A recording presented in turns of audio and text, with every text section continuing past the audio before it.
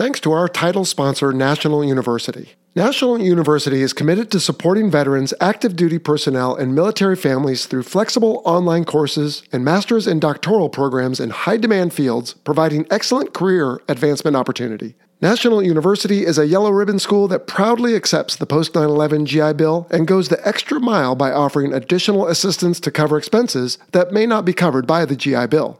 To learn more, visit nu.edu/veteran.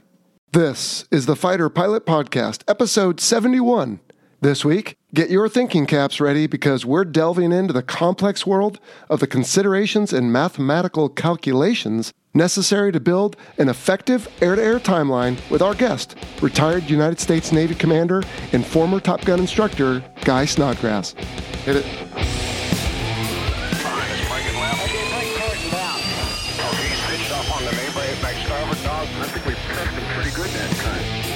Welcome to the Fighter Pilot Podcast, the internet radio show that explores the fascinating world of air combat, the aircraft, the weapon systems, and most importantly, the people.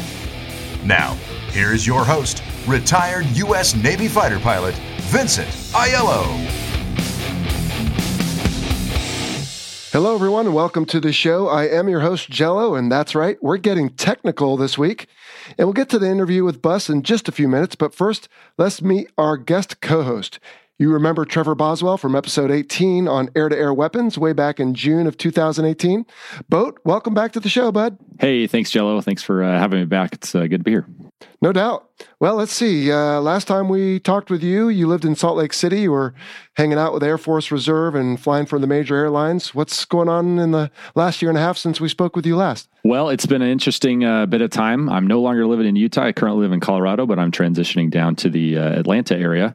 I have completed my command tour out in Utah and have transitioned to a position out at NORAD. So I'm doing some North American air defense stuff now. Okay. Are you hanging out in the Big Rock?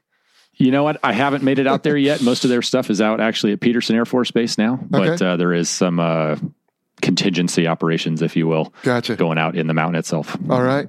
Well, awesome. We've also had you helping out with the show a little bit, haven't we? That is true. Yeah, I'm kind of hiding behind the scenes in the shadows, if you will, working on the Facebook page, helping out on Instagram and YouTube as well. So yeah, I'm getting in there and interacting with the folks. Well, dude, I totally appreciate the help. And for all the listeners out there, in the old days, it was just me when this thing started. And as bigger that we've gotten, the more help we've needed. And so it's not always me you're talking to if you're interacting on social media. It could be Boat or Fish or a handful of other guys. But yeah, I do appreciate the help, Boat. That's good stuff. Absolutely. Yeah, no, it's been my pleasure. It's been great to kind of get to see at least many different perspectives on aviation and concepts of what people are thinking about to help expand what this show's bringing out there. And it's good, too, because sometimes if a question is Air Force oriented, you take that one. And a lot of times you'll punt to me on different things about the carrier. So it brings a good balance, I think. So cool. Well, what do you say we cover a couple announcements and then take some listener questions? Yeah, absolutely. All right, so let's see. We didn't talk much about the Coast Guard aviation episode last week because of our distinguished guest, but it sounds like everyone enjoyed Rain Man and learning about the various Coast Guard aircraft, where they do their training, what they do, their missions. Did you get a chance to listen to that one? I did. Yeah, that was very interesting. Again, with me being in the Air Force, we don't get a whole lot of interaction directly with the Coast Guard. So it was great to get a different perspective on what's going on with the aviation industry, both in the defense and in the civilian sector. Just seeing everything from a different perspective. It's awesome. Yeah, no doubt. And I still haven't made it out to where Rain Man lives. He's out on Point Loma where they filmed. You remember that part of Top Gun when Maverick goes to see Viper at his house and, hey, what are my options, blah, blah, blah. Absolutely. Yeah, that was filmed out there where Coast Guard housing is at the tip of Point Loma. So I need to go do that before Rain Man moves up to his Bay Area job. It's definitely a hardship tour location for sure. Yeah, no doubt, no doubt. All right, let's see. And then for the last episode, some listeners took issue with the fact that we never mentioned that the A4 occasionally serves as an aerial tanker, specifically around the carrier, or that the late John McCain flew it, and in fact was in a Skyhawk when the USS Forrestal fire began. So mea culpa on that one. I think they'll forgive you. Yeah, I hope so. All right. In other news, we recently released a couple new musings, one on how to command an audience like a Top Gun instructor, and another by our new teammate, UK-based aviation photographer Rich Cooper, who discusses his experience performing an aerial shoot with the U.S. Coast Guard. And in fact, we have another article from Rich coming out soon, this one about the A4. So you can expect much more musings from us, and specifically about aviation journalism with Rich as he follows up various episodes. For example, with the Coast Guard, he had an article on that, and now following up the A4. So check that out on our website, fighterpilotpodcast.com.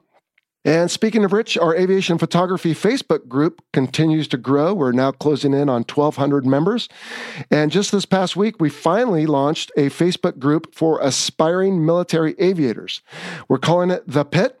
And it's a place future military flyers can hang out, ask questions of those in front of them, offer advice to those behind them in the process, and just generally exchange information.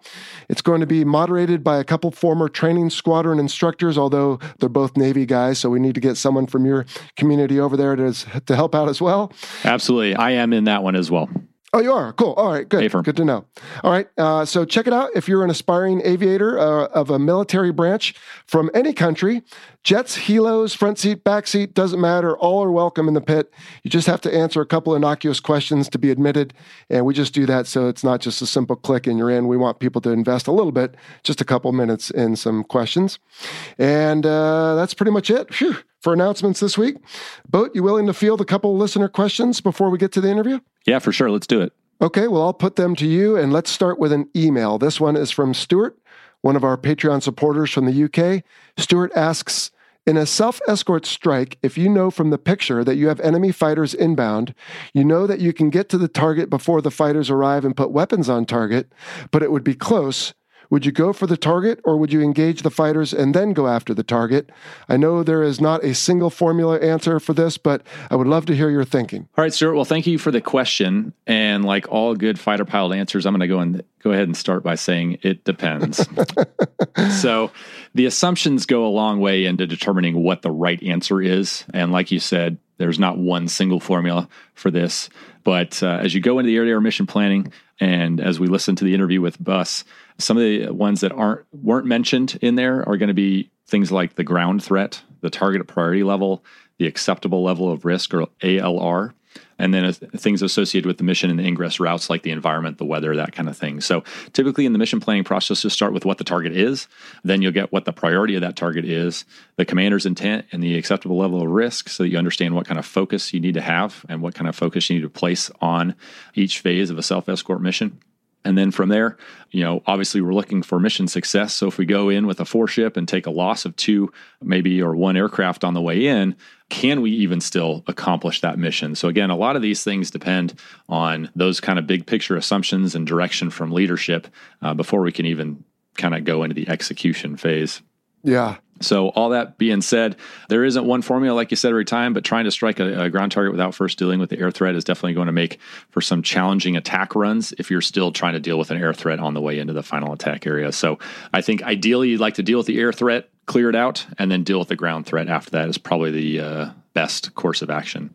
Yes, I agree. And I think your points are what distinguish real life from Hollywood, because you'll always see, right, a bunch of guys, all right, they attacked us, let's go. And everybody just jumps in their planes and off they go. Well, in modern combat, as you stated, there are so many variables that's why we have to spend most of the previous day planning and then a good couple hours briefing, because to your point, what is the threat, right? If it's an Su-27, well, that's much more capable than a MiG-21. So absolutely. What is the threat? How big a deal is it to hit the target, or can we accept any blue losses?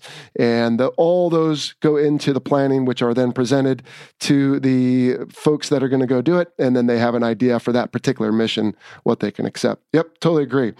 By the way, all of our questions today are pretty technical, so that's good stuff. All right, next, let's take a phone call. Hello, gentlemen. My name is Kyle Bellesley from Woodstock, Ontario, Canada here. And I just had a quick question about sustained turn rate versus instantaneous turn rate. Now, you see a lot in DCS guys flying Hornets and MiG-29s and Su-27s with the helmet-mounted queuing systems, being able to bring the target aircraft more quickly into at least the gimbal limits of the seeker head of your AIM-9X or your R-73, in being able to shoot them that way without having to bring the nose directly to bear. You guys actually flying these particular airplanes, what would you say is the more important aspect or fighter design? A better instantaneous turn rate or sustained turn rate, something like an F-15 having a great sustained turn rate versus the Hornet's ability to point the nose with almost unlimited alpha on the airplane? Just curious to see what actual fighter pilots think about that and what their opinion is. Thank you very much, and I love the show. Bye. All right, Kyle, thanks for that question. Boat, you flew the F-16 mainly. What do you think, instantaneous or sustained turn rate? And I bet you're going to say it depends again. You're darn right I am, Jello. So, again, this one goes a lot into the type of aircraft that you're in. Again, there's a lot of assumptions, but the BFM challenges, as we say in the Air Force, are dogfighting. So BFM being basic fighter maneuvering, 1v1. Your speed, your aircraft type, the configuration of your aircraft, the altitude that you're starting at, the altitude that the enemy is starting at, what kind of weapons do you have? What systems do you have that are available to you?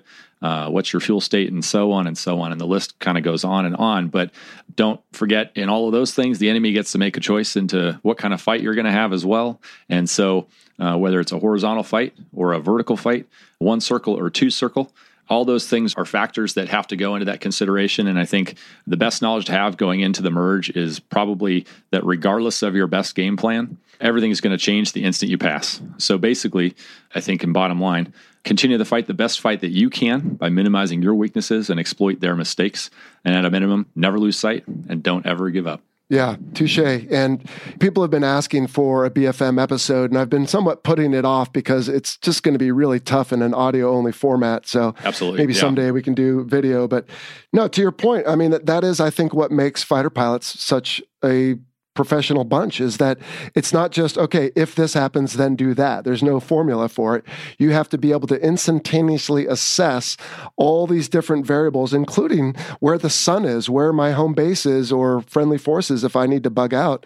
And all those play into your moment by moment interaction with the aircraft and the threat. And yes, at certain times, a sustained turn rate might be more important. But again, just like the previous question, there's no one right answer for that. Sure. Finally, let's take one more email. This one is from Brian Boberg. He says, how much autonomy, if any, does a pilot have when land targets will be bombed? How much lead time are targets defined before a military aircraft will bomb a target?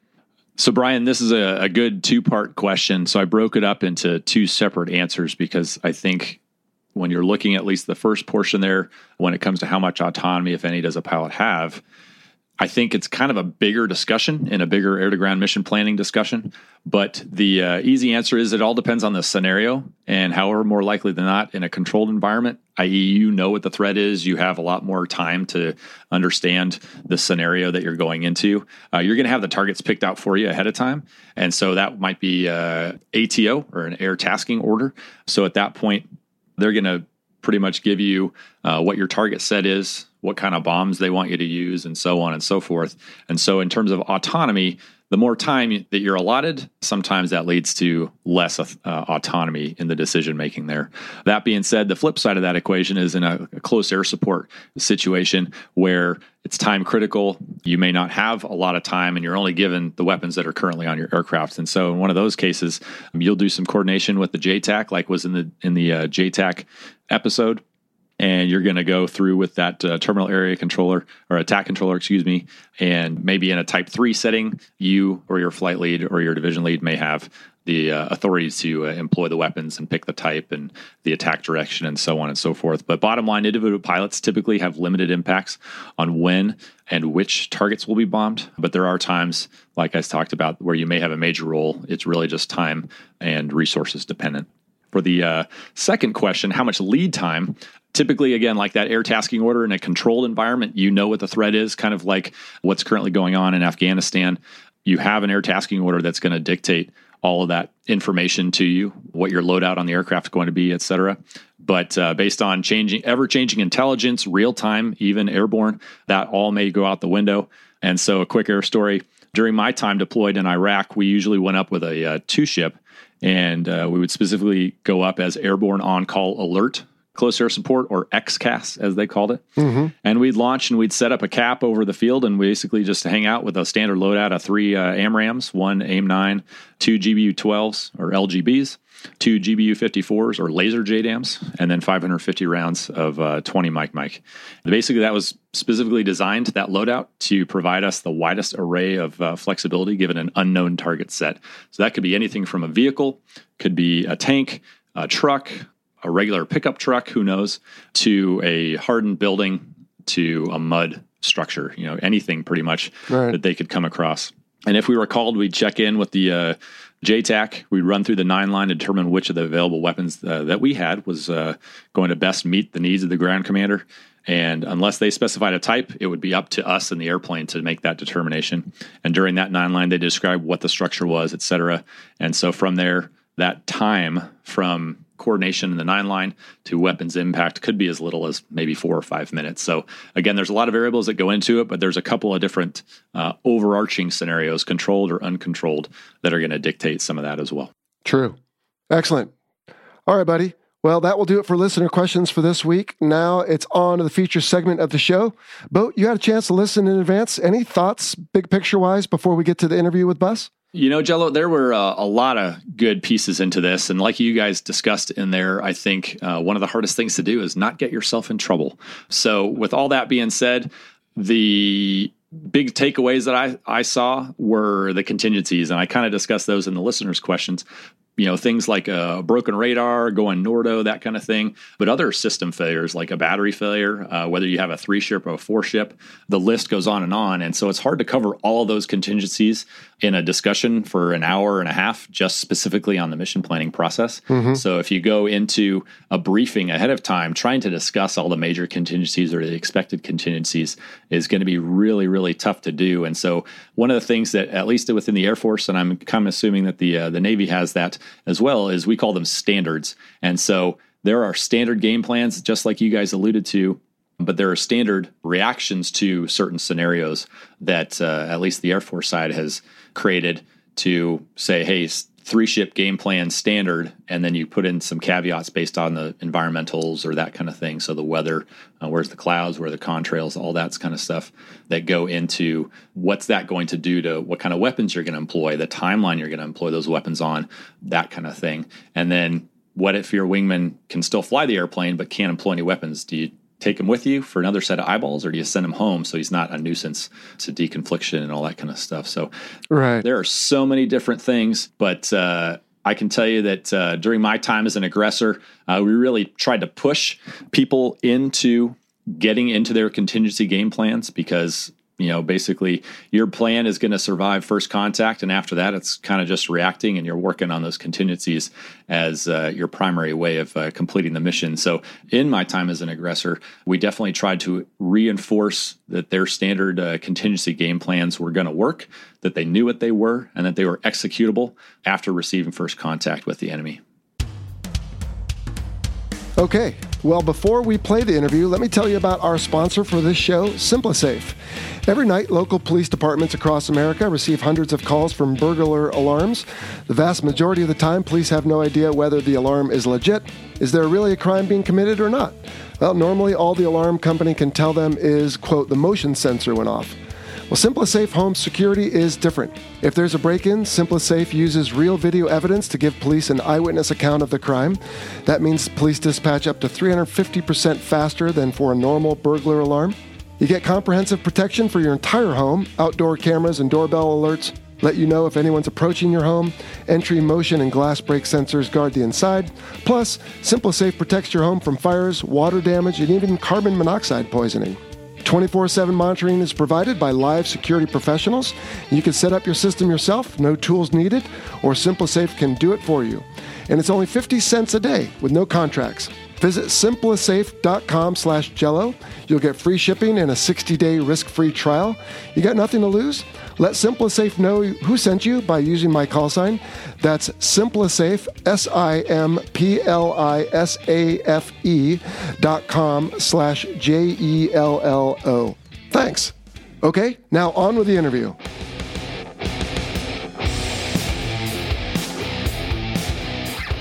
Retired United States Navy Commander Guy Snodgrass returns to the show, and if his name sounds familiar, that's because we met Bus back in November of 2019 when he was releasing and promoting his new book. Bus, welcome back to the Fighter Pilot Podcast. Hey, thanks, Jello. Thanks for having me again.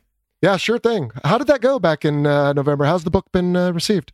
You know, it's great. The one you're referring to is Holding the Line Inside Trump's Pentagon with Secretary Mattis, and it's basically a look back 2 years of the time that Secretary James Mattis spent in the administration, and then my year and a half alongside him. Going very well, still having a lot of fun, not only on the book tour, but also having the opportunity to go on, like Fox or CNN and talk about the experience, but more importantly, starting to make that transition towards national security and foreign policy as a contributor. Excellent.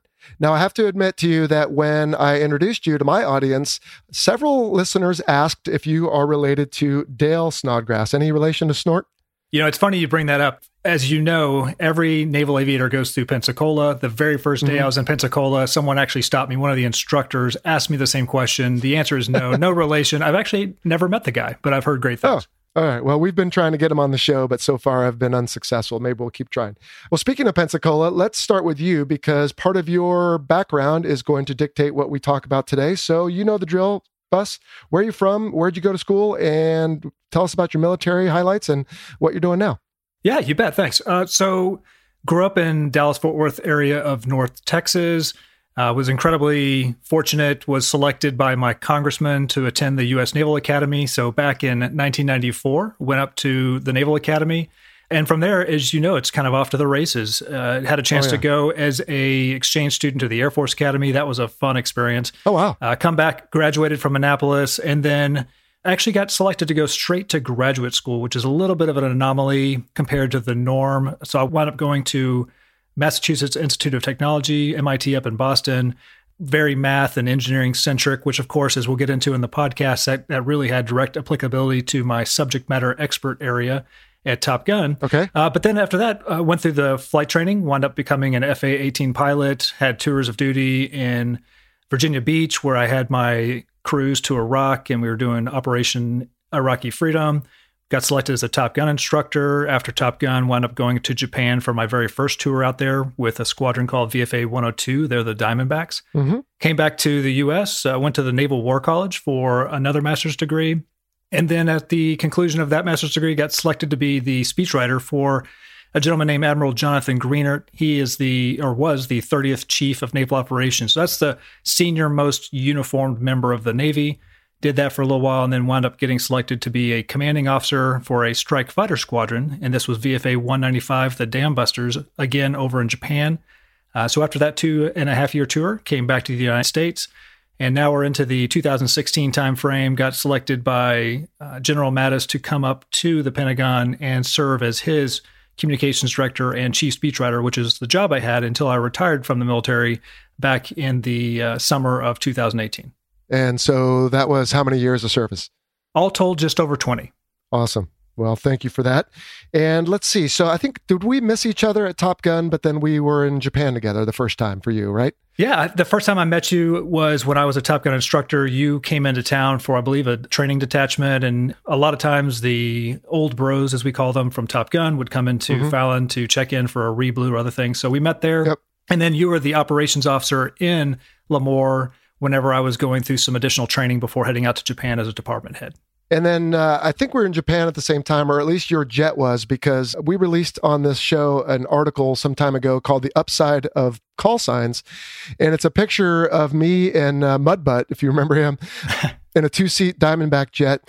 And my arm is hanging out, the canopy's open, and it's covering most of your name except for the last 3 letters. So it's a little unfortunate, but I do remember your jet and your squadron and flying with you guys, and I had a good time with that as the OPSO out there in Air Wing 5. Good times. Yeah, and I believe the Wizzo on that jet, that was a VFA 102 jet. You were our operations officer for the Air Wing, if I remember correctly. Yeah. And I was currently I believe a department head with VFA 102 at the time. So like you said, okay, definitely a great tour. All right. So what was your subject matter area of expertise in Top Gun?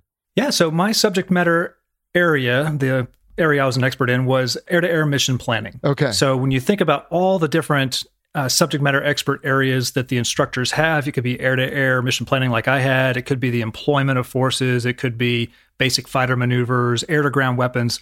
So that's the one that after I finished through the course and you get assigned, that's the one that I was assigned to be in charge of.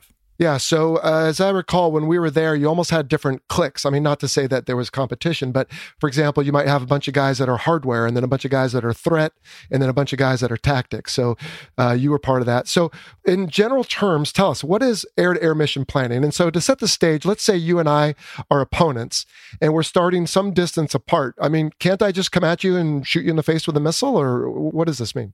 Well, you can. And as a subject matter expert at Top Gun, one of your responsibilities is to put together a chapter in the Top Gun manual. So if you think about it, It's almost like the encyclopedia that has all the warfare specialties, all the mission specialties that aviators are expected to be familiar with. So each subject matter expert puts together their own chapter. So of course, I had the corresponding air-to-air mission planning chapter. And so the way we started that is exactly my answer to you. It's when you think back through the history of warfare, I mean, it's always been about how do I impose my will? How do I get to the desired end state that I want? And usually that means you're going to have to fight your opponent.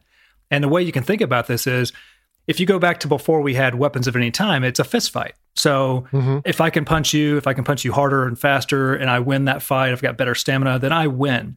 Likewise, if you're taller, you've got a longer reach and you can out punch me, right? So I can't even reach you before you can beat me up, then you're more likely to win. And if you take that throughout history, you start thinking about, well, okay, now you develop the sword. So you have a broadsword. I can reach out even further. Now you have archers and then, of course, longbowmen who could shoot even further. That starts getting into gunpowder, guns, missiles. So that's kind of been this constant pursuit throughout not only decades, but centuries of how can I reach out and impose my will? How can I get the desired military effect from further away, do so in a more safe manner, but then also be very deliberate and I would say tactical, but be very surgical with the result that I get. Right. So I'm thinking of the playground bully who's got his hand on the forehead of some younger, smaller kid, and that kid is just swinging away but can't even reach the bully. So there's distance, like you said, there's speed. And in fact, if you ever watch boxing, that's why a lot of times they'll talk about the weight, sure, but they'll talk about how long the boxer's arm is effectively because that can play into his ability against his opponent. All right. If you and I are in, let's say, different aircraft with different missiles, where do we begin? In other words, as you put the tactics together for, let's call you the good guy, I'll be the bad guy. For the blue, you obviously want to maximize your strengths, minimize your weaknesses, and do the opposite to me. Is that a fair assessment? That's a perfect assessment. You always want to exploit your enemy's weaknesses while you maximize your own strengths. And as you mentioned, you try to minimize the weaknesses you see that you have. So, when you think about, especially air-to-air mission planning, and if you're in any type of aerial combat environment, you want to put together a way so that not only can a Top Gun instructor who is very good at their assigned mission area, how can they succeed? What you want to do is make sure that it's consistent and repeatable for everybody in the fleet, all the men and women who have to employ these same tactics. And so what you find is that you take everything you learn and you put them together in something we call timelines. And this is in the broad manner here. I mean, what you're saying is at various stages of an intercept, right? So if you're 50 miles away from me, I'm 50 miles away from you, we're flying towards each other. Right. At various stages, you want to do certain things, whether it's you employ your weapons or you defend your aircraft. And so you want to come up with those timelines so it can be consistent and be repeatable for those in the fleet who will actually be the ones squeezing the trigger and shooting a missile downrange. Okay, so the idea is that if you know something about my aircraft, which is why we have, again, those folks at Top Gun who are experts on the threat, then we have a general idea of what their capabilities are, and we obviously know our own. And so we can devise, to your point, a timeline that allows us to ideally smack them without their weapons hitting us. And it depends, I'm guessing, on what? Speed, reach, altitude, the type of missile, the guidance. I mean, golly, well, there's a lot of those factors. What I'm going to do is rewind maybe half a beat and say that what you really need to know first and foremost are what are your adversary's capabilities. Because you have your own aircraft, you have your own weapons, and we should know those incredibly well. But what you really don't know as well is what is your adversary capable of? And that's a critical component in order to then determine your defense, and everything gets built upon that. So in broad strokes, what you're doing is you're working with some of our government organizations. And in my case, as the mission planning officer, you would work with, for example, the National Air and Space Intelligence Center at Wright-Patterson Base, Air Force Base in Ohio. you would go there and you would learn as much as you could, or you would actually talk with individuals who are analysts at the CIA. So you want to learn as much as you can about what your adversary is capable of. And then once you understand that, as we discussed earlier, you could maximize your strengths and minimize your weaknesses, but you can also look to maximize your enemy's weaknesses and take advantage of it. Right. So that gets back to what you just asked. Okay, so once you know what your adversary is capable of, now, yes, there are a lot of other things. What weapons do you have available? What is your aircraft capable of? And that's going to affect, as you mentioned, the speed at which you can fly your aircraft. Are you capable of going supersonic, or are you trapped, below Mach 1.0? What is your altitude going to be? What's your adversary's altitude going to be? So all these things, it becomes a giant math problem in essence that you want to solve. And that's why it gets back to being a timeline. So is speed generally a good thing? I mean, I know it's hard to put a category on this, but if you're going really super slow, let's say, and you fire a missile, well, the missile needs to accelerate itself to what it usually likes to fly. And let's just throw out like Mach 3, let's say, for fun. But if you're already doing Mach 1, then either it can go faster or it doesn't need to work as hard to get there. But on the other hand, if you are going super fast, once you fire your missile, you're going farther down range and exposing yourself to the other threat. So this really does get complicated very quickly. It sure does. And so what you mentioned, the kinematics of your weapon system. So in our case, typically we're talking about a missile. Okay. So what does, each missile is going to have a rocket motor. So what is the impulse of that rocket motor, which means essentially that's going to drive the acceleration. So as soon as you squeeze a trigger, usually within a second or two, the missile has all the information it needs on the threat it's going after. It drops from the aircraft, and now that rocket motor lights. So the impulse you get is going to basically tell you how fast the missile can get up to that Mach 3 speed you just mentioned. And so the faster it can do that, of course, it's going to get away from your aircraft faster. It's going to start moving downrange and get closer to the adversary faster. But you're right. I want to be almost, a reasonable degree. I want to be as fast as I can when I launch that weapon. Because that's additional speed the missile itself does not have to build up on its own. Mm-hmm. So that really helps you out. But just like you said, once that missile's come off the rail, in a lot of regimes, the faster you're going down range means you're getting closer to your adversary faster. But if they have shot a missile at you, you're also closing the distance with that missile faster. So There's ways you want to modulate your airspeed to take that into account. I do have to point out one thing. We had a guest on the show recently talk about the JAS-39 Gripen to us normal English speakers. And he talked about the Meteor missile, which I always knew was coming. You probably did too, but I didn't know that much about it. And apparently, Bus, it has a jet engine and it can modulate its thrust, not like the normal rocket engines. But for today's discussion, I think we can stick with the thing is burning and it's got max thrust. And then when it's done kind of thing. Yeah, you're right. And so that's the rocket motor. And then the other thing that you and I have seen, of course, is the shaping of the way that the missile goes after its adversary. And then there's also, if you think about older weapons, for example, the AIM-9 Mike, this was a heat-seeking weapon, and it had what was called bang-bang guidance. And so that meant, and that's how it got its name, the Sidewinder, because the weapon would start to lose track on its target. So the control surfaces, the fins on the missile, would go full deflection. It would bring the missile and the target back into view, and then they would go neutral again, or they would counteract. So that's why you got that kind of side-to-side motion as it went down range, and that's why it became called the Sidewinder, was because of that bang-bang guidance. Well, every time you do that, as you can think about it, the motor has now stopped firing typically, and you're bleeding off the kinematic capability of that weapon. And that's where, of course, as you got into later variants of the AIM-9 Sidewinder missile or the AIM-120 AMRAAM, now you've got more of a gradient type of a guidance, which means that it can be much more efficient. You can actually preserve that kinematic capability for the weapon, and you have a much higher probability of weapons effectiveness to get that thing downrange and actually take out your opponent. Okay. So speed is a big factor. What about the altitude? I mean, I have to think if I'm super high launching at you, then my missile has that potential energy it can use, whereas your missile has to come uphill. Is altitude also a factor? So altitude's a factor, like you mentioned, not only because you have to, as you said, go uphill. The missile initially wants to go, typically higher is better. It gives it a longer range. The other thing you have to think about too is if you fire a missile down at low altitude, so let's say maybe you're 1,000 feet above the surface of the Earth, and you fire that weapon, not only does it have to climb, but it's going through much thicker air. The air is far more dense at low altitude than it is at high altitude. So if you fire a weapon, say at 35,000 feet, not only is it already at high altitude, you're already going fast, and the air is thinner, so the missile is much more efficient with its kinematics as it goes downrange. And of course, being lower means that it's got to fight through a lot more of that dense air. It makes it tougher. So maybe a strange analogy, but like trying to walk through a crowd that is a thicker crowd, if you will, there's more people to bump into, it's harder to get through, versus if the people are more dispersed, you can get through it a little more easily. So thicker, denser air acts to retard, if you will, the weapon a little bit more.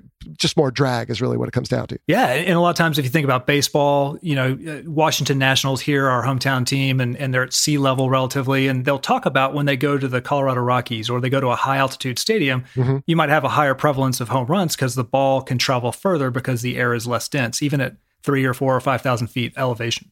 Yeah, very interesting. All right. So, but all this is somewhat academic if I can't detect you in the first place, right? I mean, if I've got a weapon that can go 100 miles, but I've got a radar or other sensors that can only detect you at 50, have I done myself any good? No, you really haven't. And like you said, you could have a weapon that could shoot 100 miles away, but you can only see 5 feet in front of your aircraft. And so therefore, that's your effective range. So it gets back into sensor capabilities. What are you using? For most modern aircraft, a lot of times they're using their air-to-air radar, right? So it's usually in the nose of your aircraft, and you can send electronic pulses downrange. It reflects off the adversary's aircraft, comes back to you. Your radar processing hardware takes all that information, and it can now give you a target that you can actually fire against. And so that's how you do BVR, or beyond visual range shots. If they're usually within 10 to 8 miles away from you, if you've got a good lookout doctrine, meaning you're looking outside the cockpit and your eyesight's working great that day, you don't have any clouds, then a lot of times now you're transitioning to WVR, or within visual range. And that means that you can use potentially that same weapon, or you could transition to a short range weapon like the AIM-9 Sidewinder, because it's not only shorter range, but it's also a heat-seeking missile. So you can have radar guidance, you can have heat guidance. There's a lot of different opportunities to take that shot. But like you said, if you can't see it, then it's hard to shoot it. Okay. And even a radar-guided weapon might affect my timeline as we get down to that, because like, let's say an AIM-7 Sparrow is going to require me to continue to point and illuminate you, Bus, as you're shooting, let's say, an AIM-120 AMRAAM at me, right? So that is also going to affect this game plan as we come up with it? It will. And so if you think about essentially like the F-4 Phantom, Vietnam-era aircraft firing the AIM-7 Sparrow, Vietnam-era weapon, and like you mentioned, you have to maintain a radar lock the entire time that the missile is going downrange towards your adversary. If you turn too far, if your radar loses sight, or if you fall outside of the cone at which your radar is looking at that adversary, well, then you drop the lock and now the weapon doesn't know what to guide against. And so your chance of hitting someone is very, very low because the missile's requiring that constant update to know where the adversary is. This gets you into some of the more modern weapons. So, for example, the AIM-120 AMRAAM, which has its own internal radar. But of course, it's more of a short distance radar. So maybe you see a bad guy 40 miles away, you can squeeze the trigger, use your own radar information. It's helping to guide the AMRAAM to a distance from that adversary. And then once it gets close enough, it can pick it up with its own radar and guide itself. So once you've hit that point, hey, I can maneuver my aircraft. I could do other things, but I don't have to make sure I can allow that adversary to fall outside of my radar's zone of awareness. And then therefore it'll still go and still hit. So in other words, the Sparrow requires the reflected radar energy to home in on, right? It's almost like being in a perfectly dark room. And let's say you're the aircraft, you're shining a flashlight on something and you want me to go after it. As long as you keep your flashlight on it, I can see it, I can go to it. But if you drop the flashlight or turn it off, then I don't know where to go anymore. And then versus if I get close enough and there's maybe a little bit of ambient light in the room with an AMRAAM, I can say, okay, Bus, I don't need you to illuminate the whatever it is anymore. I can go after it myself, and then you can go do whatever you need to do. Yeah, that's right. Okay, great. So that affects the timelines as well.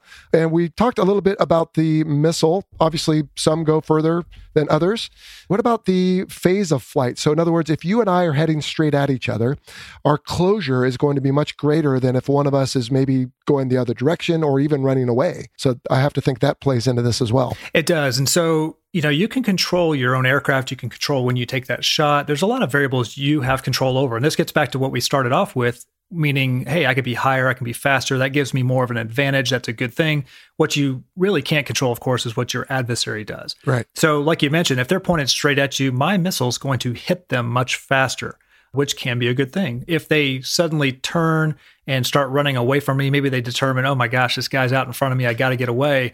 Now it's going to be a lot more difficult for my missile to continue to track them down. Because if you think about it, if a car's headed straight at you and you throw a baseball at it, you're probably going to hit the car. If that car was able to swerve halfway through your release of the throw and start heading almost instantaneously away from you, your baseball is probably going to fall short. And so it's the same thing with a missile. If that jet is able to turn around and outrun you, maybe the missile itself runs out of gas, it runs out of the kinematic capability to actually hit you. Put a different way, although slightly different analogy, is a quarterback and a receiver. If they are on the same sheet of music, the quarterback is throwing the ball to a place he's going to be later. And of course, we want them to hit in this example, versus if the receiver has a different pattern in mind, then of course, and you see this once in a while in a game, that the ball ends up and you have no idea why the quarterback threw it there, but it's just a question of they weren't on the same sheet. So, all right. So in other words, if I am employing a weapon, I am assuming a certain level of, I expect the aircraft, the target, I should say, to do this. And is some of that based on, again, getting back to intelligence, what we know about threat tactics? In other words, if we expect them to do a certain maneuver or just fly straight at us or whatever, there's some assumptions, I guess, that are built in. Is that true?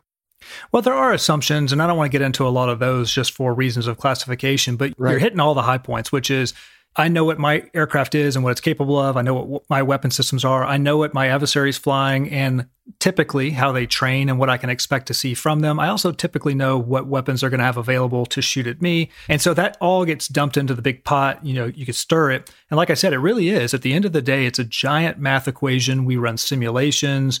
We test a lot of this. I mean, I had a software program on my computer at Top Gun where I could run just thousands and thousands of simulations to test out, well, if I do this and the adversary does that, what does this mean? And we actually would generate what a lot of those assumptions would be based on the expectations. And that's, once again, that all gets distilled down. I mean, no one in the aircraft can do thousands of calculations while they're flying and trying to consummate an intercept and they're engaged in this fight. Right. So that's where you get back to these timelines. Everything we just discussed gets boiled down into something that's consistent, something that's repeatable.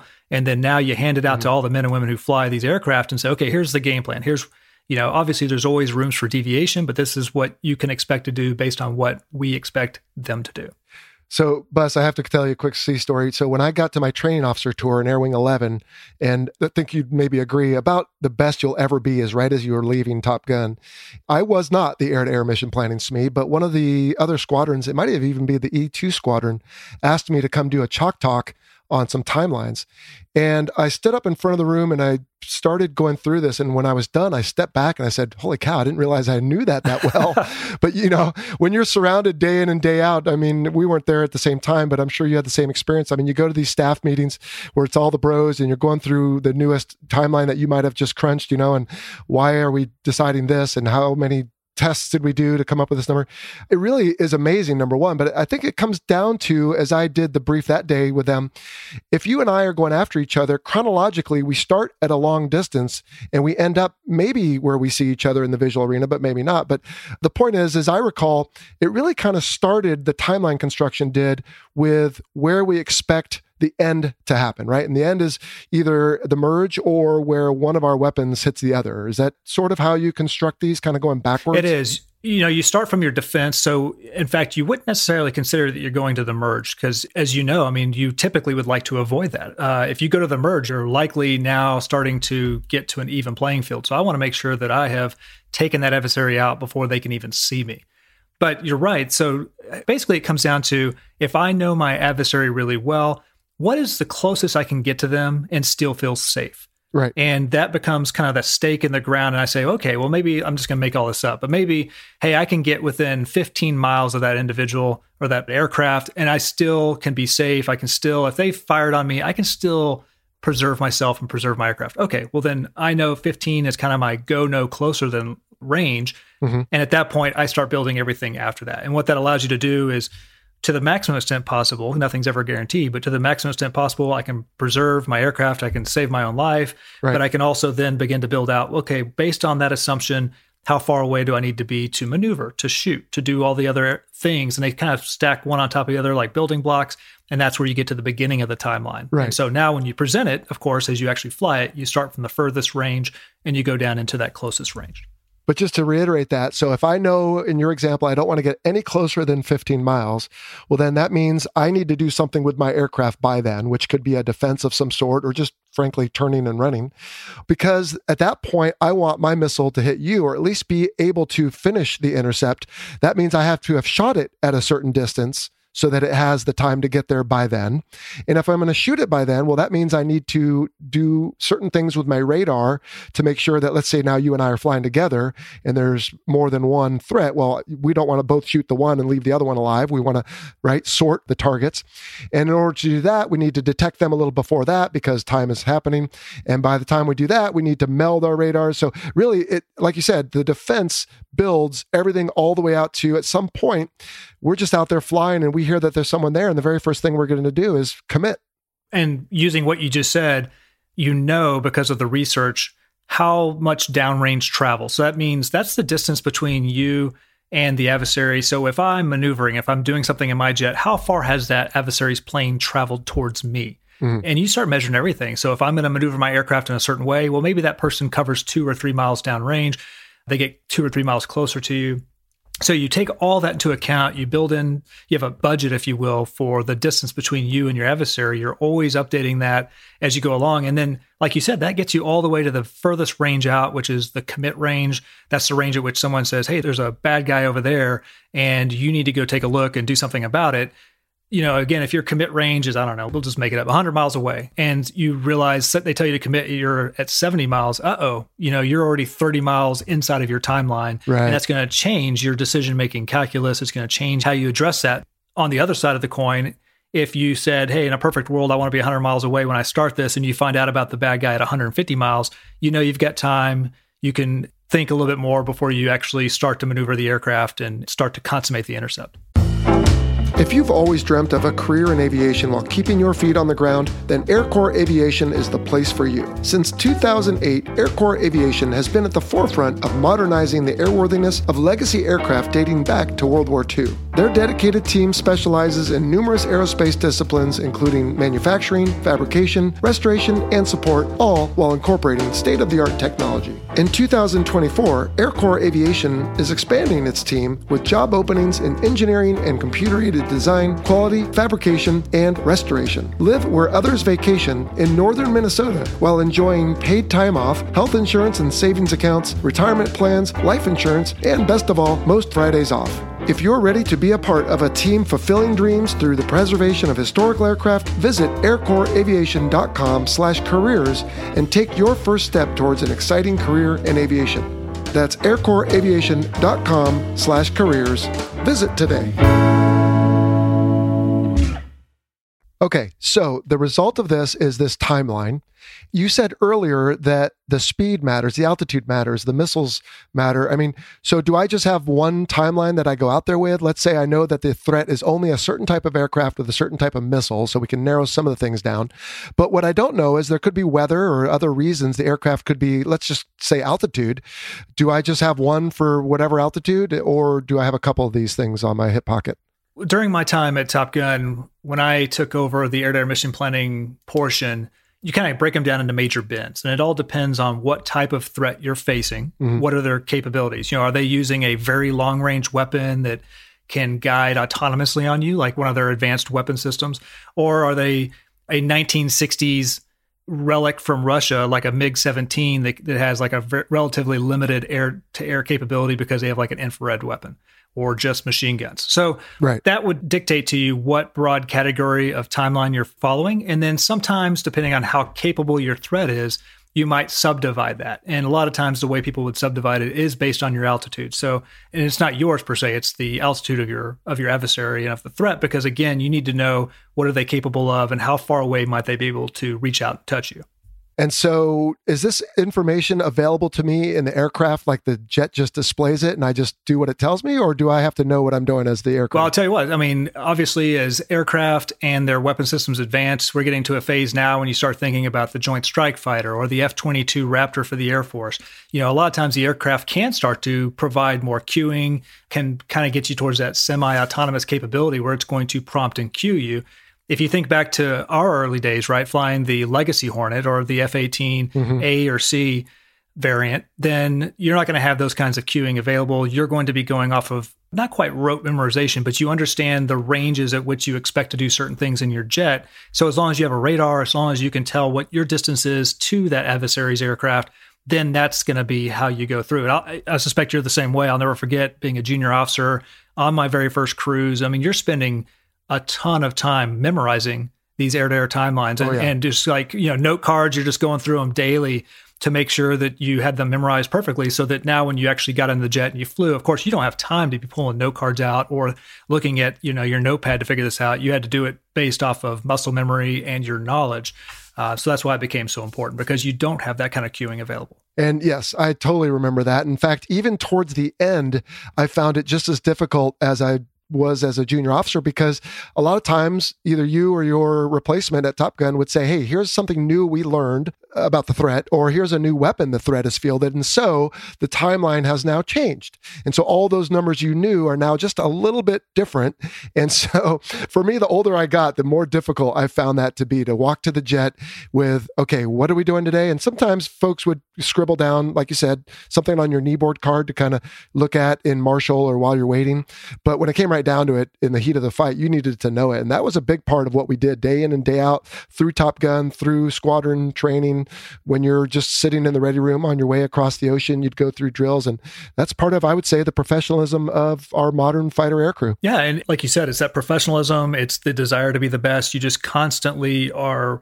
I heard a saying when I was a junior officer that repetition teaches the donkey, right? So it's just like you just do it over and over and over again until suddenly it becomes second nature. And whenever I was a training officer and then a department head during that tour in Japan, we would have some spare time or sometimes dedicated flights where you're doing basic fighter maneuvers, right? Dogfighting. And as you remember, I mean, when you've had the experience of being a Top Gun instructor, you can typically defeat anybody in the air wing at any given time.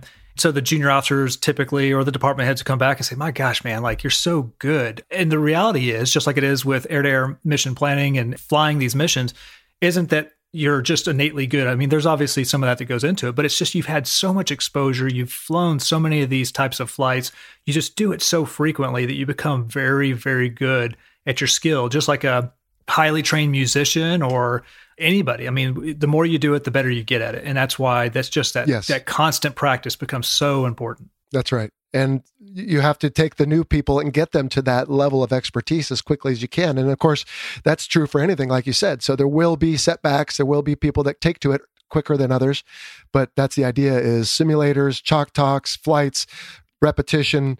Anyone who ever says, why do you guys complain about not having enough flight hours, right? That's the point, is, hey, I've got to go out and do this over and over. You couldn't have someone show up for a concert and be the star violinist, let's say, who hasn't picked up a violin in a month. They're not going to be as good. So yeah, I completely agree with you on that. All right. So we have this very well thought out and dynamic timeline, and you and I are going out there. Let's say we're on the blue side today, and all of a sudden, let's say I check in with you as you're the lead, I'm the wingman. I say, hey, my radar is degraded, or for whatever reason. Of course, in training, it doesn't matter because they don't usually load, although sometimes just for the drag and the performance. But, in real life, maybe you go out and all of a sudden the gunner didn't give you the weapons you thought you had. So there's different contingencies, right? I mean, what happens if something's not the way you expected? Well, right. You have to shift usually to plan B, plan C, plan D. In that case, you might tell me, hey, Bus, I've got a bent radar, which means your radar's degraded, and you're going to press me the lead, for example. So you might say, okay, it's no longer me, now it's you. And again, that's why being so good at your craft becomes so important, because you never know when that's going to happen. A lot of times you rely on the lead to call the shots. You're kind of directing that aerial ballet as you're going down range to actually fight your opponent. And suddenly your lead falls out. They don't launch, their radar goes down, something happens. It takes them or degrades their capability. Hey, buddy, now you're in charge, go. Right. You've always got to, as we say, stay frosty, right? So you got to stay on your toes, be ready to go, and be ready to fall back. And then, of course, it might actually change your game plan, because you have to take all that into account in real time. And, okay, well, my lead's now degraded, so I've got to run this thing. I've got to call the shots, tell them what to do, because sometimes if they have lost all external capability, meaning you no longer have like a AT FLIR pod, so you don't have your infrared looking downrange, you don't have your radar looking downrange. All they've really got now are their eyeballs. So, hey, I'm going to go ahead, I'm going to run this intercept, I'm going to shoot weapons downrange, and that's probably going to change how I actually shoot my weapons and what I do with my aircraft. But then I'm going to tell you, hey, you're just looking at me, don't lose sight of me, hang on, here we go. And then they're just going to follow you as you go. Because of course, like you just mentioned, if you've lost your radar, now you don't know what your range is to that adversary. You have to basically grab onto any guidepost you can, which winds up being the other aircraft, and they can help kind of lead you through. And then there are circumstances where potentially you can still stay in the fight, especially if I've given you the awareness that maybe there are two adversaries, two enemy airplanes 50 miles away. I've killed one of them. There's only one left, but we know based on the capability of the aircraft that they aren't likely to see us and they don't have any radar missiles. But hey, man, you can come with me. We're going to get closer to these guys than we would have normally. So all those things get brought into that kind of equation and change your decision-making real time. That's right. Well, and so does the phase of flight, right? Because I think the scenario you're describing is maybe we're out somewhere neutral or we haven't yet gone into country. And so we have an opportunity to maybe change our minds. But if you and I just come off target and a golden BB shot from the ground goes through my radar, or just, my radar decides to quit at that moment, well, I can't just not come with you or, not fight. We're in enemy territory and we've got to fight our way out. And so to your point, we have all these contingency plans on top of all the other timelines to say, hey, okay, to your point, right? You've got the lead now and maybe you can't shoot BVR, but I'm going to bring you to the merge and you're going to need to shoot folks WVR. And so you can't give up, I guess is what it comes down to. Yeah. And all that stuff gets folded, like I said, into that decision-making kind of calculus, because I'll never forget, I was stationed in Japan. This is when I was a training officer. I had the squadron commander, so I was flying a 2-seat Hornet at this time. I've got the squadron commander in my back seat, and we're on a large force exercise, right? So you've got something on the order of about a total of 30 aircraft, maybe 25 aircraft, airborne at the same time. You're fighting the bad guys in a mock simulated battle. But on our side, we've got something on the order of between probably 13 and 14 aircraft, all going down range. We're the air-to-air fighters, and so, of course, you need all those systems. And I go Nordo, which means that my comm cord comes undone, and there's no way, the wires themselves had come apart, so there was no way to actually talk or hear much on the radio. So my skipper, because I was the training officer, normally you'd say, let's get the heck out of here. But because of the role we had in that fight, my commanding officer could actually hand me pieces of paper forward into the front of the airplane. I would grab them and read, what it had on there. And I still had my radar. So I knew based off of what I was seeing on the situational awareness display, hey, we stayed in the fight and we were able to actually make it into the target and back out again. So all those things get folded in. I suspect if I was a brand new guy in carrier aviation, a nugget, someone who didn't have much time in the F-18, was not as tactically proficient, my skipper would have been like, man, we're getting the heck out of here. I don't need you. Oh, yeah. You're doing this. So all those things get wrapped in. But it was one of those things where you land and you high five going, that was pretty awesome. All right. And so one other thing is this whole discussion so far, it's been, of course, very academic, but that you have to start there. But to your point, you got all these different variables. You got the fog of war. And one thing we haven't talked about really is, there's one group, let's call it, of aircraft shooting at us. Let's say you and I are on the good side here. And so there's one group, and that we can figure out how to deal with them and what to do based on our mission and the threat and everything else. But now what happens when there's another group? Let's say we need to go somewhere and we've got the one group that's, let's say, 100 miles away from us, but the other group is 20 miles behind them. Is that going to change our timelines and what we're doing as well? Well, it's going to change your timelines. It's going to change what you're doing. And now you start stepping. So air-to-air mission planning is largely going to be relegated to how do you study your adversary? How do you know their strengths and weaknesses? How do you build those timelines? And how do you now kind of build the nuts and bolts of what we call an intercept, right? So what is happening between our aircraft and the adversary's aircraft? Right. How are we maneuvering? When are we going to shoot, et cetera? Now you're talking about kind of the handover between air-to-air mission planning and the air-to-air employment SME. So this is an individual who's on the Top Gun staff who now starts taking a look at the real big picture and saying, okay, what happens if I have 2 aircraft available? What happens if I have 4 aircraft available? So 2 aircraft being a section, 4 aircraft being a division. Maybe I'm doing a large force exercise like we just mentioned, which means I have 4 aircraft way out in front that are serving as a screen. I've got 4 more fighters that are in front of me, and then I've got more aircraft behind who are actually going to be the ones maybe dropping weapons. You have a lot more things to play with, and all that will start to change how you handle whether you see, as we would say, you've got a single group out in front of you, which is just one kind of blob of aircraft. You might have 2 groups, 3 groups. All those things start to change the dynamics of how you're actually going to want to fight that actual intercept.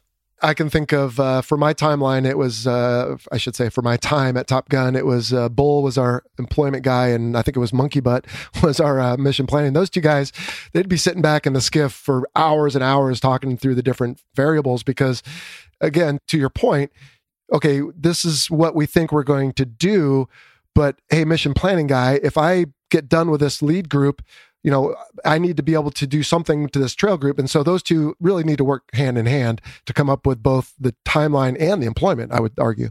Yeah, that's absolutely right. So everyone, sometimes it's, and you mentioned earlier, there's kind of these different tribes. You might have the air-to-air tribe, the air-to-ground tribe, the adversary tribe. Mm-hmm. And a lot of times that's just because those are the major functional areas for a multi-role aircraft like the F-18. And so, yeah, I mean, I'm running with the air-to-air related individuals, the other SMEs.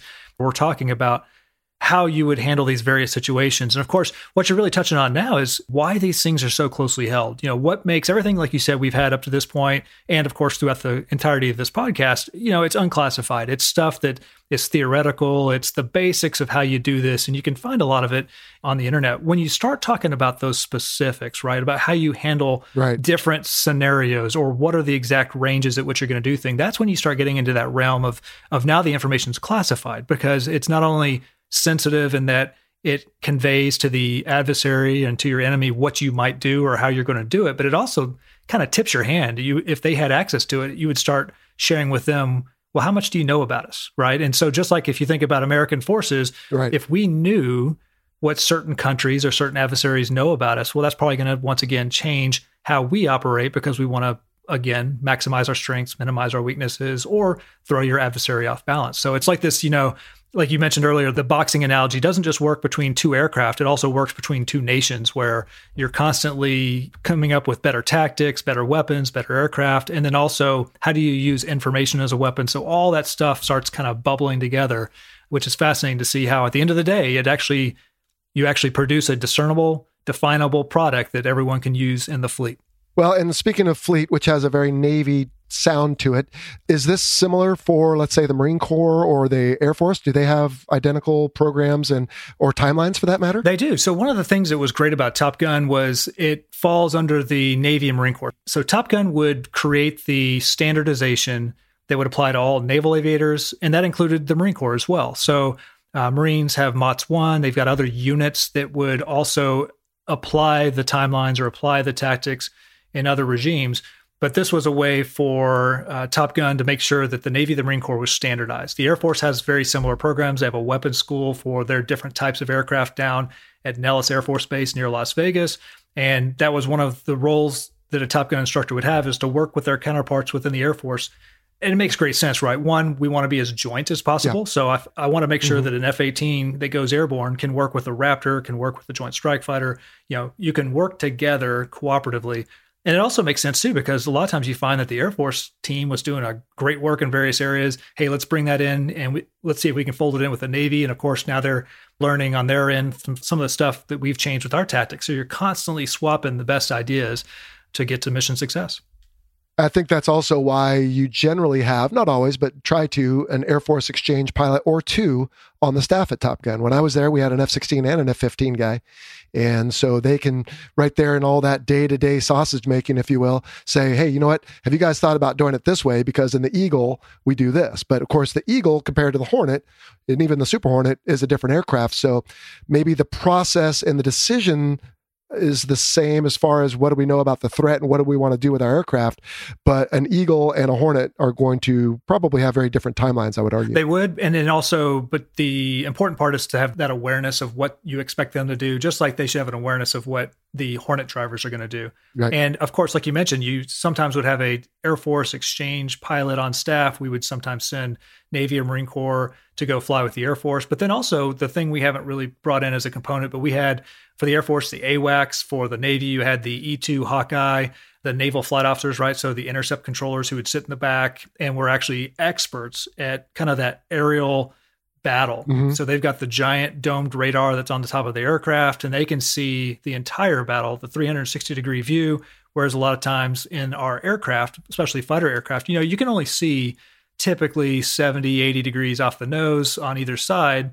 So now they've got better awareness. And so they're a big part of this timeline formulation, they're a big part of just being able to fight this battle in the first place, because they can kind of see things typically much further away than the fighters can. Absolutely. And anyone who wants to know more about that should go back. I don't remember the exact episode number, but Bus, I don't know if you remember Alan Shafino, Niles, he came on the show and we had a show on air intercept control. We tended to focus a little bit on the comms, but yeah, to your point, that's the eye in the sky who's got the bigger picture, whereas we as fighters are running around with a little bit more of a narrow view, although some of the more modern 5th gen fighters have better SA, I would say. Excellent. All right, man. Well, as I always say on the show, this is something we could certainly attack from lots of different angles, cover more stuff. What did we not cover? What do we need to add? And or else, how would you summarize air-to-air mission planning for us today? I think we did a nice job overall of kind of summarizing the concepts and how these things are created. I would say that it always goes back to something that I loved the most about my Navy career, which is just the sheer amount of teamwork that goes into it. You think, hey, there's a timeline, or there's a basic fighter maneuver, a way of dogfighting, and there's one person responsible, or Bus was responsible for the mission planning aspect. And while that sounds great because you're the one responsible and accountable for making sure that it's done well, you've got so many people who are wrapped into this, who are experts, who are coming to the table, bring in their knowledge, bring in their expertise and their skill sets. It was just a fantastic experience. And I think this is something you could say about the military experience writ large, is just watching how people will come together, tackle a really difficult problem. Sometimes you might even find that, hey, maybe our own aircraft and our own missile, there are areas where we may be really more concerned about what the adversary can do, because they've really made, they've started moving ahead in leaps and bounds and what their capabilities are for both aircraft and missiles. We might be at a disadvantage in these areas. And so you get all these really smart people together, and suddenly you kind of come up with these breakthroughs. And it was a fun thing to watch, fun thing to be a part of. Certainly, I know with the current staff that's there in Fallon, continuing to do this kind of God's work. No, I totally agree. And I wish, Top Gun instructors would get more involved in other things in society, straighten them out, because I think they have a way of breaking through to what's important and taking care of that. You did say something, though, that very quickly reattack on that I thought of. A lot of times, to your point, we are dealing with information that we already have, or blue systems that we currently have. Did the process, or maybe even the staff, ever work in the other direction? In other words, if we said, if we only knew this, we could maybe change a timeline. Hey, CIA, as you mentioned before, or whoever collects our intelligence, can you find out this? And then conversely, did we ever go to Raytheon or anyone else and say, man, if your missile could just do this, it would give us a big advantage? Did the cart ever get before the horse, if you will? Well, it did, but I wouldn't say that was putting the cart before the horse. You bet. I mean, I had a counterpart at the CIA that I would go to regularly to say a couple things. One, have you seen anything new that I should be aware of? But more importantly, These are the things I'm actually looking for. Can you do some tasking, or can you yourself start to pull some information together? Because these are the areas I want to know about, but I just don't have this information. And so you're right. That was one of the magical things about Top Gun. Just like with the Air Force weapons schools, I mean, you're at that leading edge of what the operators need to have to succeed. And I found that the intelligence communities, the other resources we had available, were always incredibly professional, incredibly responsive. And when you had a request like that, they would come to the table and help. And to your point, it could be Raytheon with the AMRAAM. It could be BAE Systems working with our electronic warning gear. I mean, you have all these different suppliers, and you bet they want to know, as experts in aerial, fighting, what is it you guys need? What do you see? What is it we need to help with? And of course, Top Gun would also take I didn't want to say intrusive, but it takes a very heavy role in developing what are the requirements for the new weapon systems, or what are the requirements we need based upon where we see the adversary going. So, that's just one input of many that the Navy, Marine Corps, and others receive, but it was still a very important voice. Yes. Awesome, Bus. Well, thanks so much for helping us understand air-to-air mission planning, all its complexities and caveats, and some of the numbers. Of course, again, we avoided specific numbers, and I don't know about you, I don't remember hardly any of them anymore anyway, but they change so often. No, that was a really awesome discussion. So, all right, well, what's the future hold for you? I mean, you're out of the Navy now, you're hanging out in DC. What's the future hold? It's been a blast. As we discussed about a month and a half ago, I had a new book coming out. It's been out there for about 2 months now. It's been very well received and has had great reviews. So that's been fun. That's opened up a lot of new doors with public speaking, and continuing to help kind of bridge that divide between the American public and also, what's going on in foreign policy, what's going on with national security. So I continue to do a lot of discussions and contribute on Fox and CNN and other stations. So that's been fun. I'm still doing some writing. I've got a new book project I'm excited about, which I can tell you down the road. And then I've also, when I first got out, started a consulting firm called Defense Analytics. I'm still doing that, working with a lot of different companies. And kind of the area I've really fallen into that I had experience with back in college and grad school is artificial intelligence. Who knew? 20 years later, now it's kind of the hot thing here in DC and the hot thing with the federal government. So working with a lot of companies to help not only position them, but also guide a lot of the artificial intelligence policy and efforts with the federal government. So it's been a blast. Well, to my earlier point, I am glad, for one, that you are there doing that, because I know the caliber of person you are. I know your ability to get things done and don't suffer fools. And so thanks, man, on behalf of Americans everywhere who don't realize what a service you're providing. And we look forward to seeing what the future has. And yeah, let us know when the new book comes out, and we'll be glad to help you promote it. We do have your Holding the Line book on our shop page. I don't know if it made even the tiniest blip, but if we can do our part, we will. Are you willing to give us a teaser on what the book is generally about, or is it all under close cover? Well, no. So the first book, The Holding the Line, was, as I mentioned, a lot about the 2 years that, what happened with the Department of Defense, what are some of the threats facing our country, foreign policy. Right. Now, as you start transitioning into the second book, now I'm looking less experiential and more the leadership side of the equation. So leadership, what does that mean for business, et cetera? So like I said, I'm looking forward to chatting with you more as we go down the road, but I'm expecting to see this on the streets probably late summer, early fall. 2020. 2020, you bet. Okay. Awesome, Bus. Well, we can't let you go without our final obligatory question. How did someone, or maybe you had a hand in it, come up with the call sign Bus for Guy Snodgrass? So I would say typically call signs, as you've widely discussed on your podcast, I mean, they're usually making fun of someone or they're calling something out. My call sign before I got to my first squadron, typically you have one as you're going through the training command, was Millhouse. And I still think that was such a slam dunk call sign, because as people who know me, I'm a huge tech nerd. I mean, I love math, engineering, all that kind of stuff. And I thought Millhouse was pretty funny. Then the first day I walked into my new squadron, VFA 131, the Wildcats, it was like, we got to give you just a new guy call sign. So we're going to call you Bus. And when I'm like, why in the world did you pick Bus? I mean, if you think back, this is what, 2000, 2002 timeframe. I'm quite frankly a scrawny, tall, thin white guy. The NFL team to beat at that point in time were the Pittsburgh Steelers. And there was a running back, Jerome Bettis, and his nickname was the Bus, right? It's like this giant, huge guy, and it's like 5-yard line, give him the ball, he's going to get it pushed in. So I'd love to give you a great backstory about, like, I'm the guy who's always going to get it done, et cetera, et cetera.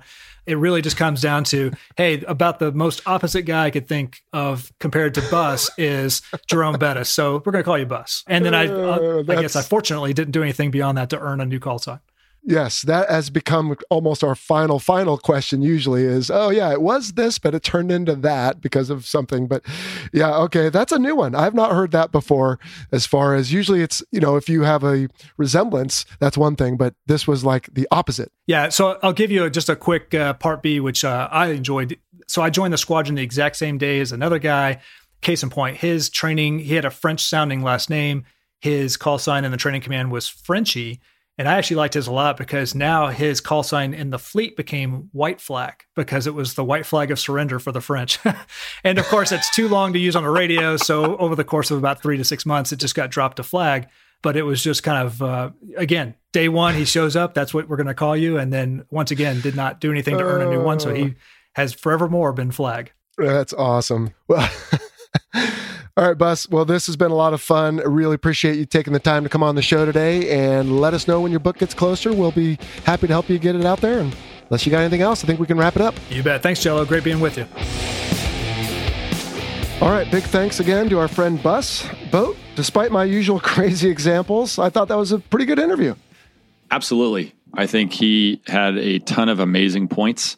And I think the general theme there is you kind of have to plan for everything and then be ready to react based off of your plan from what the enemy is doing. So, yeah, I think you guys covered everything as much as you could without getting yourselves put in Leavenworth. Yeah, for sure. Well, so let's see. I think I owed everybody that Air Intercept Communications episode with Niles was episode 31. And really, my big question for you, Boat, is like, so back to our listener questions with Stuart, we would call that in the Navy target area commit. right? So how important is the target? How important, or how capable, I should say, are the threats? And we call that target area commit. So I know that the Navy and the Air Force have some differences. There's a lot of things we do the same. I guess my big question for you is, how do you guys approach this topic? Do you call it something different, or is it roughly the same? I think probably to speak and do the translation there, I think we just call it commit range, and a lot of it very similar to what you're discussing there. A lot of it's based on the threat, how much time it's going to take you to employ the weapon, and how much retrograde or ability to run away you have, given the space and all the other factors that go into the target area. So I think they're probably speaking the same language, and I think we're basically using the same terms to discuss the same concept. Because there's only so many things you can do with a fighter airplane. I mean, you can either run straight at the guy, you can turn sideways, you can run away. And then if you end up at the merge, of course, that's a whole different story. But correct. You guys are employing AMRAAM just like we are. You just have different capabilities in an Eagle or a Viper. And so, yeah, I would think that the concepts are very similar. AFIRM, yeah, I think the idea being, like you guys discussed, where is that merge going to happen? And that merge is not necessarily between two aircrafts. It could be between the missile and the enemy aircraft. And where do you anticipate that being? And then from that, if that guy's still alive and the missile misses, fails, whatever the case may be, do you have still time to react to an aircraft versus striking the target? And how's that going to look to the overall mission itself? Right. Or in just the case of just pure air-to-air, just survival, right? So again, we want our missile to hit him before his missile hits us. And so when do we employ? What do we do with our aircraft? What's our optimal speed and altitude? There's just so much that goes into this. And I know I harp on it a lot in this podcast in general, not just today, but I really think that is why you can put fighter pilots professionally up on par with doctors and attorneys and so many other professions that you think of parents telling their kids they should be someday, because it's not just go out and fly around and pull a bunch of G's. I mean, there's really a lot of thinking and planning that goes into this, both in the pre-flight and in the execution. And then certainly, of course, we spend a ton of time in the debrief talking about what went right or wrong. Yeah, Joel, I think you're right in the respect of education. Obviously, we go when we get a full undergraduate degree, and then we go for, about 2 years of solid schooling after that for basic flying skills. And then after we get to your first unit, you get another, maybe 6 months of mission specialty training, whatever that unit's designed to do. And so you're talking 2.5 years post bachelor's degree of formal education in your technical expertise. And to your point on how we execute day in and day out, our training sorties are equal to, if not harder than, our combat sorties when it comes to focusing on how do you get better? How do you perfect your craft? And compared to the civilian world, commercial aviation, like you and I are involved in now, one of the interesting things is when you look at the focus of your briefing items in the civilian commercial aviation world, getting from the gate to the runway and airborne and landing and taxiing into the gate is probably, around 90% of your briefing items. And getting from point A to point B is really, kind of an afterthought. That's right. Kind of turn that on its head and flip it around for the fighter world, at least. And about an hour, maybe an hour and a half prior to any regular training sortie, you're going to brief. And the majority of that discussion is not going to be on getting to the runway. That's going to be almost an afterthought. You're going to be talking about every step from pushing all the way to engagement with the enemy, how you're going to do it, what are the contingency plans behind it, like we've discussed, and all the other things that are involved in executing the mission. And then how do you get away from that engagement back to a safe location, whether that's back to another cap and looking to cap reset, or if it's, post target run and how to egress from the target area. And then when you come back and debrief, you're going to go talk through that stuff for, 2, 3, 4 hours, depending on what kind of sortie it was and how much complexity it had to it. And as you go through that, you're going to look for different ways to get better. And so your education kind of never really stops, because if you get lackadaisical, you never hit the books again or anything like that, the world's going to pass you by. And just like the business world is always constantly ever changing, and you're always looking for new ways to make money, as a fighter pilot, you're always looking for new ways to get better, new ways to get smart on either your aircraft, enemy aircraft, integrated air defense systems or new weapons that are coming down the pipeline. So there is never a shortage of time for learning. There's only a shortage of time for taking it all in. So yeah, there's very, I think, good ways to compare the civilian doctor, lawyer, those typically sought after types of positions with the life of a fighter pilot. It's definitely a rewarding experience, but it definitely involves a lot of work, a lot of concentration, and a lot of focus along the way. And for the record, I did have an attorney one time email me and say I give their profession a little too much credit, perhaps. So that was his joke, not mine. But yeah, to your point, the mission in, of course, a military aircraft is combat. And yours and my mission now, as with so many of our fellow pilots at our airline, is to safely move people, or in the case of some of the logistics companies, packages from point A to point B. And so it's just a question of what your mission is, how to do it the most effectively and the most safely. And so, yeah, that's the new time we're in, I guess. Correct. All right, well, that will do it for this week then. As always, we want to thank our new Patreon supporters, which include Strike Leads Lowell Handy and John Jetter. I want to remind the listeners that the views expressed in this presentation are the personal views of the hosts and our guest, and do not necessarily represent the position of the Department of Defense or its components. Boat, I want to thank you for returning to the Fighter Pilot Podcast and lending your expertise on today's subject. Hey, thanks, Jello. It's great to be back, and I'm looking forward to what comes down the line. Well, on that note, before you go, we return to the aircraft series next week. Any suggestions on which aircraft we should cover? Jello, I was thinking about it since now that I'm on the staff, I want to try to get my Air Force representation as high as humanly possible. So I'd like to sneak a few more Air Force birds into the mix. So let's get some stinking Air Force jets in here. Sneaking and stinking in Air Force. All right, well, we'll see what comes next time. Until then, we'll catch you all back here on the Fighter Pilot Podcast in about 10 days. We'll see you. You've been listening to the Fighter Pilot Podcast, brought to you by BVR Productions. Got a question for the show? Send an email to questions@fighterpilotpodcast.com or leave a message on our listener line at 877-MACH-101. That's 877-622-4101. Be sure to check out our website at fighterpilotpodcast.com. You can also find us on Facebook, Instagram, Twitter, and YouTube.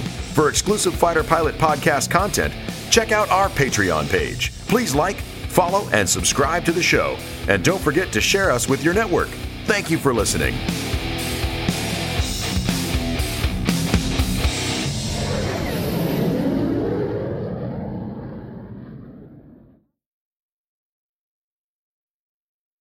Thanks to our title sponsor, National University. National University is committed to supporting veterans, active duty personnel, and military families through flexible online courses and master's and doctoral programs in high-demand fields, providing excellent career advancement opportunity. National University is a yellow ribbon school that proudly accepts the post-9/11 GI Bill and goes the extra mile by offering additional assistance to cover expenses that may not be covered by the GI Bill.